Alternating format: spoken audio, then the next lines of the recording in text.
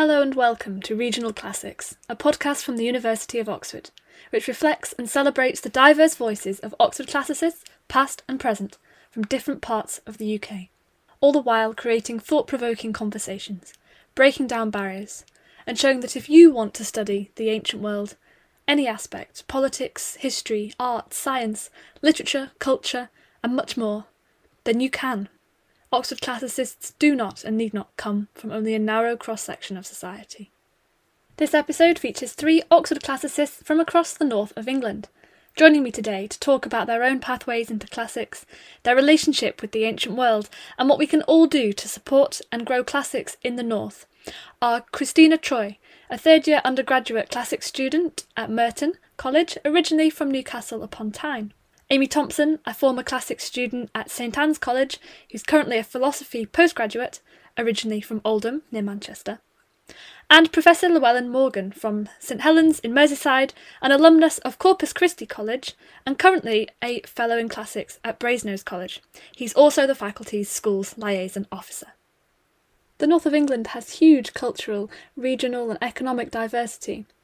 And the 4 of us, I'm from the west coast of Lancashire originally, cover ourselves a huge range of that region. But I think we're all united by a fascination in the ancient world. So, Christina, where did that fascination with the ancient world come from? So for me, I remember the first time was actually in year 4 when we had a Greece day. And then the most vivid memory I have is the Olympic Games that we held in the afternoon, where I was completely rubbish and lost everything. But it was a good experience because I can remember it so vividly. But formally, I guess it would be in secondary school when I had the opportunity to study Latin first in year 7 and year 8, and then we could study classical Greek in year 9. But then even then I wasn't particularly thinking about studying classics at university. And actually the other thing, apart from the formal side of it, was Percy Jackson, which is my favourite. And that was probably the other kind of the most fun aspect of getting to know classics through nonfiction, through kind of not school teaching, just through enjoying some reading. But I would highly recommend it to everybody as a way into classics, definitely. But yeah, for me, started with Olympic Games in year 4. How about you, Amy? Yeah, so I'm very lucky, and I remember some family holidays, which were usually to either Greece or Italy. So to put it one way, my parents should have known that this is what I'd end up doing. But I kind of remember looking up at huge buildings. I remember particularly the Colosseum in Rome, and kind of thinking, how did that get there? What kind of world do we live in that these things last that long? Obviously, at the time, I had no idea that that was a thing you could study at university. I had no idea there was literature or languages that went along with it. I was just kind of astounded by the scale of these buildings in cities that we would walk around when I was quite young. But then similar to Christina, it was when I went to secondary school and could study Latin for only kind of half an hour a week at a school that not many children did Latin there, but it turned out that I kind of liked it and was maybe about to be good at it if I worked really hard. And that's how I kind of got into the academic side of things then. And Llewellyn? Yeah, I mean, actually, quite a similar story to Amy. Actually, that sort of domestically in the family, I had this quite eccentric dad who insisted on epic caravan holidays, which often ended up in quite classical places. And at the time, I had no idea that being in southern Turkey and looking at amazing stuff would sort of turn me into a classicist. More formally, it's the old story actually of a really inspirational teacher at a school in Liverpool. He'd been at lots of schools in Liverpool and been sort of, as it were, tracking across Liverpool as the classics departments kind of shut down. And I was lucky enough to encounter him, and he introduced me to classics in depth, also introduced me to the concept of Oxford, which hadn't been really on my mind at all. So important then to have these different influences, whether it be through popular culture or through your families or the trips that you're able to go on, but also through your schools and your teachers. I'm interested, when you first became aware of the ancient world, were you also aware of how the subject itself was perceived? amongst, whether it be your family or within your school or your peers? I know, Amy, you said that there weren't many people that did do Latin. Did it feel like an outsider subject? And was that a particular draw into doing something that was a little bit different?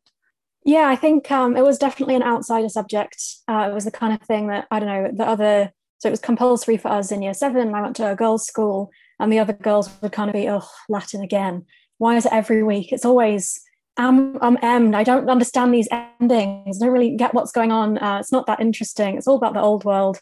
And I kind of desperately wanted to be cool enough that I thought that as well, but I just couldn't think that. And obviously now I know that was that's not the cool version. The cool version is the doors that classics opens for you and the things you can learn there.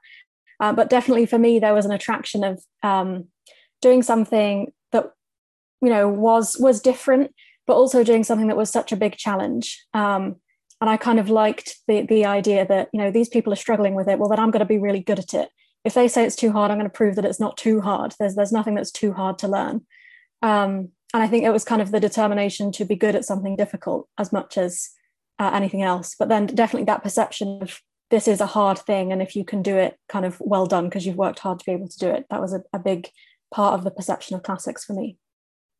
Well, for me in secondary school in year 7, 8, everybody had to do Latin. So I think within the school, it was everybody had different perceptions of classics because we had to do it, and some people really enjoyed that we had to do it. Some people are like, oh, like Amy says, it's like a certain kind of view of classics that we have to do this or it's again kind of thing. So I think actually the aspect of being able to choose in year 9 whether we did go on to it, I think always having a choice to do something and you actually choosing to do it gives you a particular perception that actually this is something that I enjoy and want to learn more about.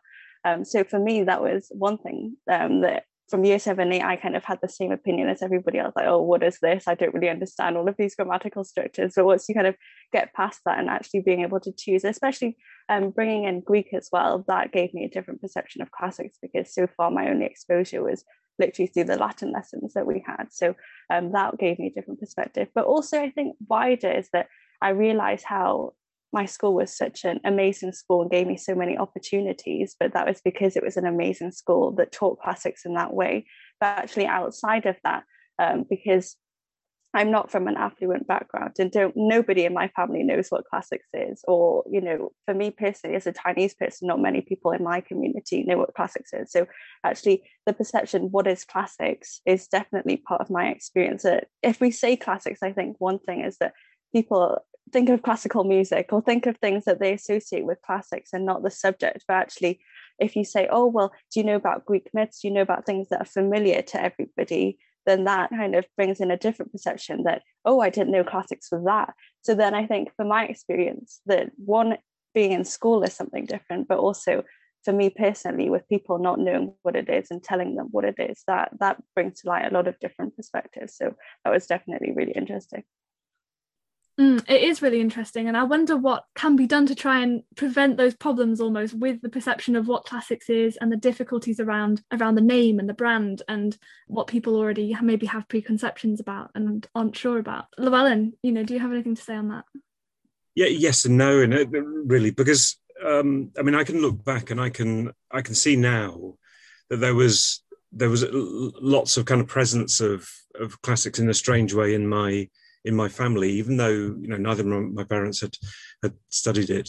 But I remember being terribly excited. This is a terrible confession, actually. Being terribly excited when I was about 17, because I was lent a book by this great teacher of mine, which is David West's little book on Horace, and I sort of convinced myself that I could read Horace, I could understand Horace, which is, what kind of kid was I at 17? There were so much better things I could have been doing. But actually, in a strange way, I'm still doing that kind of thing, So even though I didn't know then that was what, being an undergraduate to some degree and being a professional in it was like, I did get some kind of presentiment of what it was like, so through books, through teachers, and through that kind of more subtle stuff that happens in a family as well, maybe. I mean, for perhaps those prospective students and people who might have that interest in the ancient world, but it isn't something that they've encountered with their family, or maybe have felt able to express or kind of really get across what it is that they're interested in. Is there any advice that any of you would give to somebody who's trying to find their way in classics but isn't quite sure either what it is or how they can go about accessing it, especially if they've not necessarily had that chance to study the languages at their school? From me, read stuff, go to exhibitions, go to museums. The wonderful thing about classics is that it is so massive. There's so much stuff. I focus on in my research on something sort of fantastically narrow, which is sort of Roman poetry, really. But there's so much more. There's all the Greek stuff. There's archaeology. There's philosophy. There's all kinds of things. So there's no one way into the subject. There are 1,000 ways into the subject, which you can pursue by being, enthused by a Mary Beard TV program, or an event at the local museum, or yes, a book in the school library, a book of myths in the school library, something written by Natalie Haynes or something like that. I think the most important thing to say is that there's no sort of route one into classics. We're all kind of drawn into it in accidental ways, finding this kind of intrinsic interest in the subject. I think if I can add to that as well. So I only studied Latin at school. So I was very language focused. The only literature I'd read was that was set on, the syllabus. So the standard beginning of book 4, listening to the Dido episode of the Aeneid, all those kinds of things, which I do still love, of course. But that was a kind of very narrow route in. And I was kind of looking at university applications thinking, this subject seems absolutely massive. How on earth am I going to go from knowing these 300 lines of the Aeneid, knowing about the classical world, whatever, wherever you set the limits of that? It seems like a kind of boundless thing that you could just pursue forever, which I guess in some ways it is. And as Llewellyn was saying, that's brilliant because it gives us all of these different roads in. And I think the flip side of that is, but you only need one. So although there are thousands of routes in for 1,000 different people, each person you don't have to think of it as tackling this whole beast. And I think I definitely set it up on my head as I have to know the classical world inside out and backwards. And that is a ludicrous idea, to think that one person could know that amount of information, to think that one faculty could know that amount of information. And so I think also the flip side of what Llewellyn was saying is that pick your one route, follow the paths, just ask the questions. And once you've got the one in, that's all you need, and keep on going. And that's the brilliance of the subject. But I completely empathize with people who think that makes it overwhelming or somehow inaccessible. But it doesn't have to be like that. I think I would say that, as actually both speakers were saying, that classics seems so huge, but that's what's so great about it, that we are all still learning about it. As in, every day we find something new that, I didn't know this was interconnected. So I think it's just important to start somewhere, anywhere you like, really. It could be a book. I mean, just go on YouTube and type in myths. There's like short TED Talks, short myths.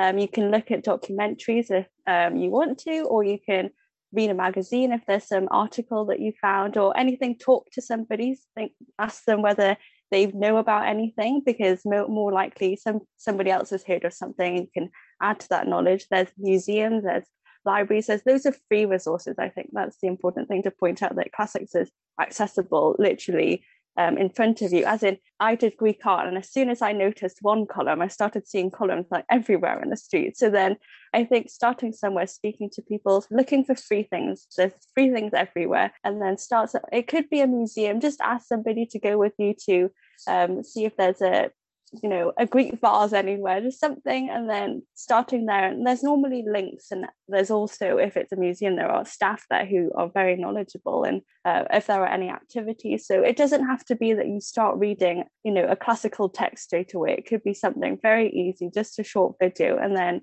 learning about that, being interested, and just keep going if it interests you, definitely. That's a great point. And across the north, there are so many towns and cities that have been influenced so much by classical architecture and history that people don't necessarily know about. And I think more work is being done to highlight those places. So do try and find the local gems just as much. We mentioned there about the breadth of classics, but how interdisciplinary it is. So you don't just do a language or literature, you also combine historical and archaeological skills. I know, Amy, you're now doing philosophy. So can you tell us a bit about how you got into that and how that's formed such a part of your kind of classics experience? Yeah, of course. So classics, the mods program for the first 2 years of classics at Oxford, I found out when I arrived, required you to do some philosophy. And I kind of thought, oh no, this is only going to end badly. So I studied Plato to begin with as part of the mods course, which seemed to be the paper that everyone did. It felt safest. It felt like there'd be people to hold your hand and help you along the way. I had a brilliant tutor who taught me for the first part of the mods course on Plato. And after that, I kind of said, well, for finals, yeah, I'll do the Republic because I love the Plato mods paper. I'll keep going. I got into the Republic. Turns out that Republic is about all of philosophy. There's every topic in there I could possibly have imagined. And so I picked out some ideas and kind of went to my personal tutor and said, well, I like these books. I like the middle books where they're talking about the metaphysics and, what the things in the world actually are. What could I do with that? And my tutor was Roger Crisp, and he kind of said, everything. I think you can learn about everything by going that way in. So I then picked up kind of the knowledge and reality paper, the ethics paper, the philosophy of mind paper, the logic and language paper. And one of my history tutors kind of joked that it was as though I was on a mission to find the hardest philosophy paper that existed to try and conquer it. And that, I guess, goes back to being determined to learn to do Latin because people told me it was hard. And I guess that also applies to the philosophy that I've picked up as well. But definitely, I would not have come to philosophy in as much depth and detail if it hadn't been a mandatory part of the mods program. And so, needless to say, I'm very, very glad that it was. But I guess it's kind of easy to think of philosophy as an extra and kind of somewhere outside classics, especially because, I don't know, some scholars of Plato don't read Greek anymore now that it's not kind of part of all of our secondary curricula.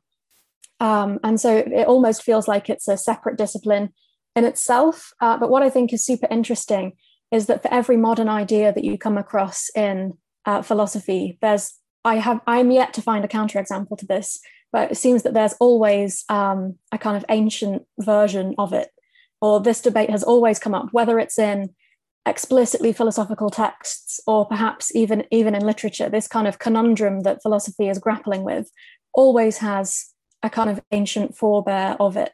And so I guess that's one way that the two have kind of come together for me, even though I now, I don't work on ancient authors now, I work on political philosophy and ethics.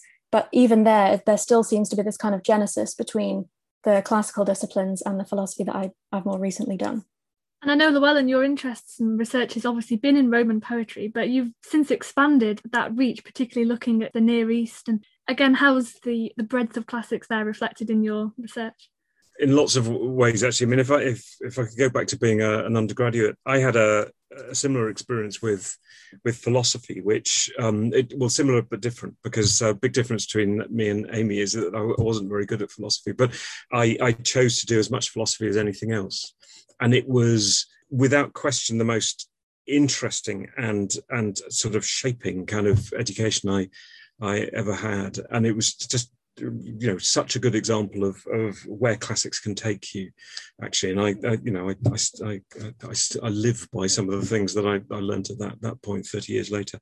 But yeah, no, sort of in more recent research, I mean, I've still my expertise, such as it is in sort of reading literature. But I spent a lot of time with archaeologists and sort of collaborating with archaeologists in various places. And that, for example, collaborating with archaeologists in Pakistan, and those are that still counts as classics. It's a kind of a version of classics, which is partly the reception of classics. It's a historical thing about the 19th century and what people in that part of the world were thinking about where they were. But it's also a sort of deep historical thing about Greek history in that part of the world and history thereafter. So yes, absolutely, it takes you into interesting spaces if you hang around long enough, and even if you don't actually, because as an undergraduate at Oxford in particular, but in anywhere that you can study the subject, you can go into history, you can go into art history, you can go into linguistics, you can go into philosophy, you can go into literature. It is an inherently diverse subject. I know, Christina, you're now in the second part of your degree where you get to pick from a really wide variety of papers. What are some of the ones that you've chosen and are enjoying so far? Oh, well, just to go back to philosophy, because as Amy, I did pick the Plato paper. And actually, philosophy is probably if I have to say what I'm the proudest of doing so far at Oxford, it's actually the philosophy paper, because I found it really hard. If you ask the people I was talking to at the start of doing the paper, you'll know how hard I found the module. But I think that actually there's something about taking on something that you found so difficult and not understanding anything, especially, the language. I think when you approach anything for the first time, it seems impossible because there are so many new things coming at you at the same time. But actually, once you start to get into it a bit more and you find something that interests you, whether it's a certain argument in philosophy or something that is just an interesting question that you've not thought about before, that actually it seems much more doable. And then after doing the paper, then I went on to pick the Republic also. So we can tell how far I've come from impossibility at the start of mods to doing it at grades. And I think what's interesting about philosophy is that it doesn't have to be kind of put into a box because it's so relevant to everything. It's so relevant to modern ideas. It's so relevant to big questions that everybody might, well, not everybody might ask, but some people might ask someday, what the big questions. And it doesn't have to be that you have to be a classicist to know about these things. It's something that I think is accessible to everybody. But also in terms of classics and being related to other things, I think skills wise, that's something that might not necessarily seem initially apparent, that it connects to lots of different things. But I mean, I'm doing, as part of a different thing, I'm doing something on digital and data, which seems completely unrelated to classics. But actually the way that I've been trained to think by doing classics and looking at something and being like, oh, this is very difficult, but actually, what do these things mean? How do I break it down? It's something that I think my course and the discipline has trained me to do, that it's something so unrelated with, data, that actually we find the ways that we think in classics and the way that we think about other ideas is connected. And I guess that brings in philosophy as well, that actually all of these things are thinking about why things that they are the way they are and what's interesting about them. So I think in that way it connects to loads of different disciplines and loads of different areas of our lives. I think similarly to what Christina was saying there, I've coming to the end of my degree, I've obviously spent a lot of time looking at job adverts. So I've got very used to the language that gets used in them. And it seems that there's a kind of codified thing whereby all of the adverts will say, we want you to have an economics or a business degree or a science degree or another analytical degree, e.g. chemistry, physics, biology, and they list off this whole ream of science degrees that are what the employers think of as analytic degrees, or where you've kind of garnered analytical skills. And I think the burden is really here on people like me and Christina in a few years' time to go out and show that we have analytical skills too. And that although we're not on the list, that, I'm not suggesting they're going to start putting classics on the list of degrees that they're necessarily looking for. But I think there's a huge weight on us right now to go out and show that these skills that we've learned are applicable in the workplace, and we're just as analytical as our scientific counterparts. And I do think that that's something that would encourage a lot more people into classics, especially from the North, where maybe the line of, you need to have this kind of scientific background to go and have a really successful job, or to have job security, and, to get the things that are going to pave your path towards the life that you want to build for yourself. And that was certainly a line that was pushed on me when I was looking at which degrees to go on to do, because I had A-levels in maths and sciences as well. And so I feel very strongly that, we do have these skills. Classics has given us these skills, and it's kind of on us now to go and show, to keep showing the world that these skills come from classics as much as from other degrees. Can I support that view of things? I mean, I think absolutely correct. And it's not just there is stuff like philosophy in there. It's that to be a classicist, you're studying on the one hand a piece of literature, and then the same week you're writing a philosophy essay. So it's a kind of a flexibility of mental approach and also of expression, because a philosophy essay or a philosophy article that you're reading is very different from a literature or historical thing that you're reading. And just to give you some confidence, it is still something that I hear regularly from friends of mine who are in different areas of business and the professions. They might express it with surprise, but they express it and they say, for example, one friend, the best lawyers I see are always ex-classicists. I mean, and this guy had no reason to say things that I wanted to hear, though I was delighted to hear that. Now, you could analyse that, but it's all about the things that Amy's been talking about, those strengths of analysis and argumentation. Certainly. And it has been shown also with, I think, more universities across the country being ever more aware that having had some sort of classical background, so if, for example, you may not have been able to study classical languages, but you've been able to do a bit of classical civilization or ancient history at school, if that is a possibility, that those are really respected and valued subjects for going on to university, because not only, as you said, of the analytic skills and the communicative skills that you said, but also because of the breadth of the approaches and the subject that you're studying. Just going back a little bit to when you were all studying at school and thinking about your university choices, to what extent did your educational, family, economic, geographical location influence and affect your applications and your choices at university in particular? Shall I start at the beginning? A long time ago, I've been thinking about this quite a lot, and it's kind of strange. But I mean, my family history in this respect is quite complicated. That my dad actually went to Cambridge, but he went to Cambridge in 1938, right? And then he joined up in 1939, right? And he never went back to Cambridge, and he never went back to Cambridge. This is not a hit at Cambridge. You could say this of Oxford as well. He never went back to Cambridge. I mean, he finished his degree somewhere else, but he never went back to Cambridge because he just disliked Cambridge. Cambridge was full of, as he put it, very, very, very, very posh people, right? And he was a grammar school boy with a Welsh kind of background. Now, this is relevant because living in Liverpool, living outside Liverpool, but also living with very middle class, very strong in cultural capital kind of family, there was also, because the class system in this country is so subtle, there was also this sense that Oxbridge was not the place for people like us. Not a heavy sense, but it just didn't kind of feature on the scene of things.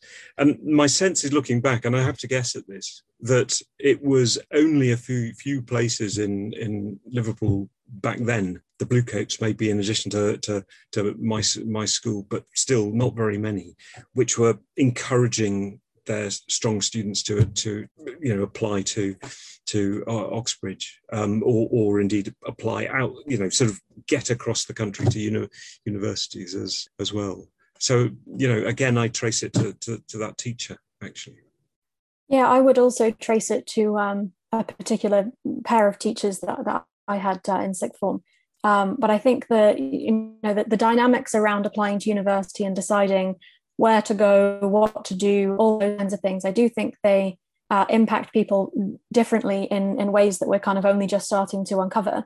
So to give you the background on my side of things, neither of my parents have A-levels, never mind undergraduate degrees. And so for me, I went to a grammar school, and there was always a sense that I would probably go on to university, but it was a probably rather than it was being a given that that's what would happen. And the sense in which I would go to university was because, well, that's what you need to do to get the best job.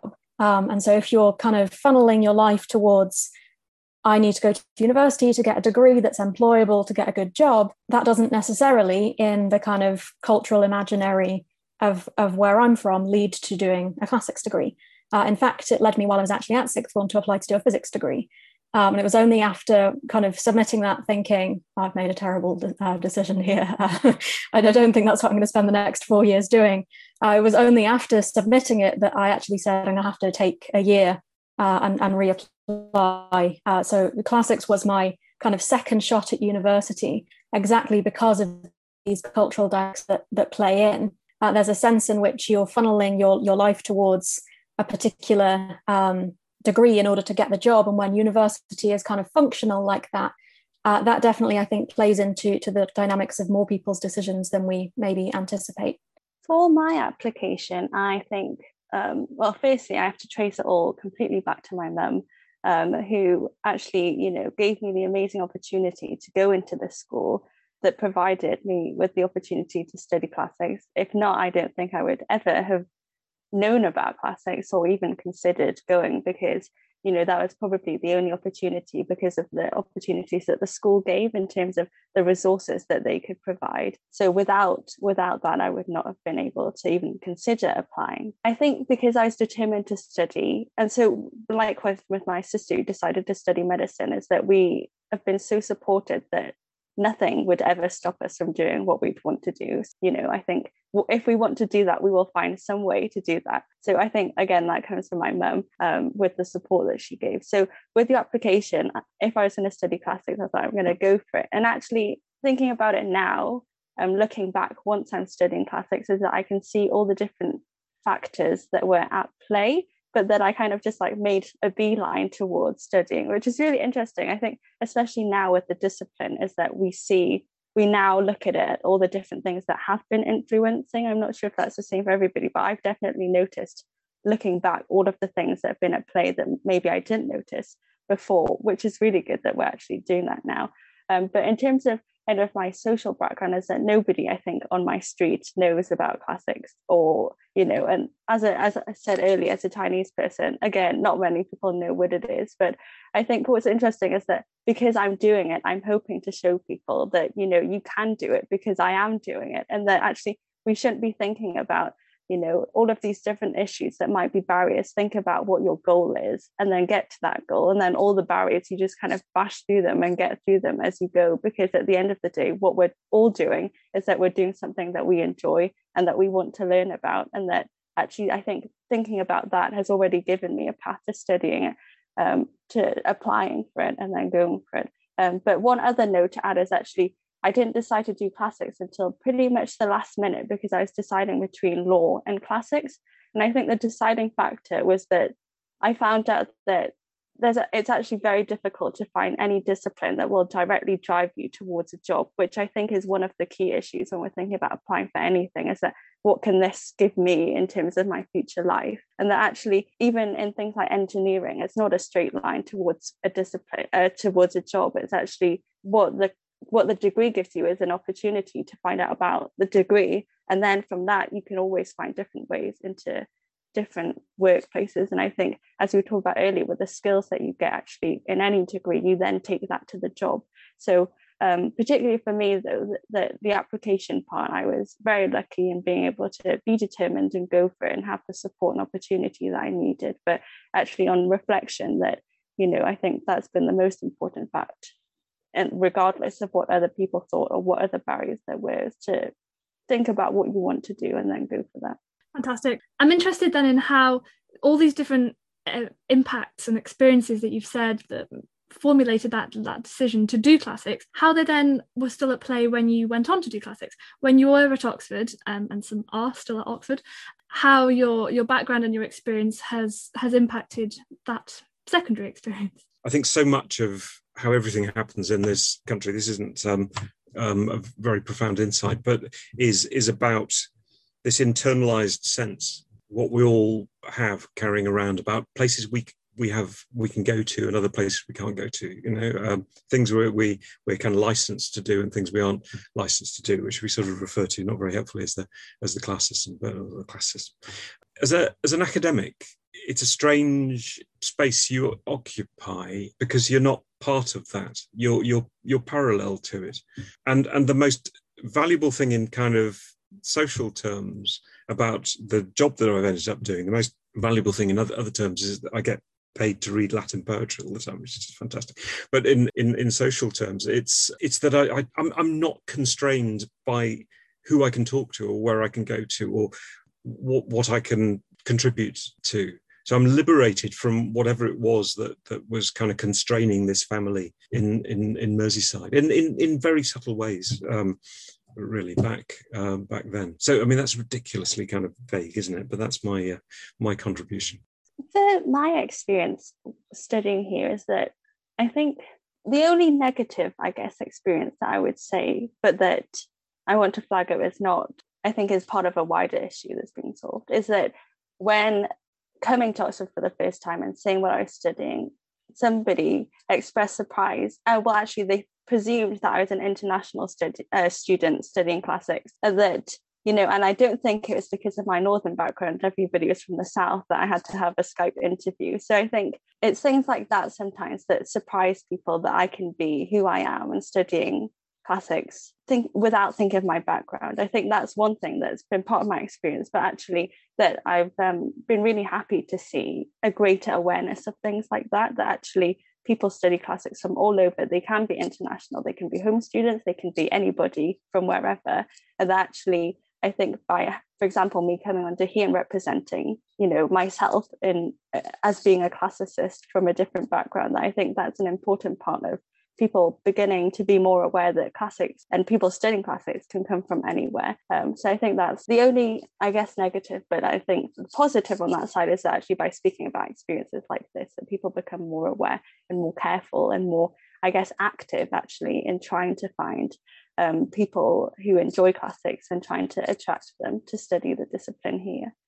Yeah, I think thinking about my undergraduate experience, I actually kind of again built up in my head that coming to Oxford everyone would be different, everyone would practically be conversant in Greek, where I was just about to start Greek, having not studied it at school. But there was definitely much less of an impact on my experience than I kind of expected there to be.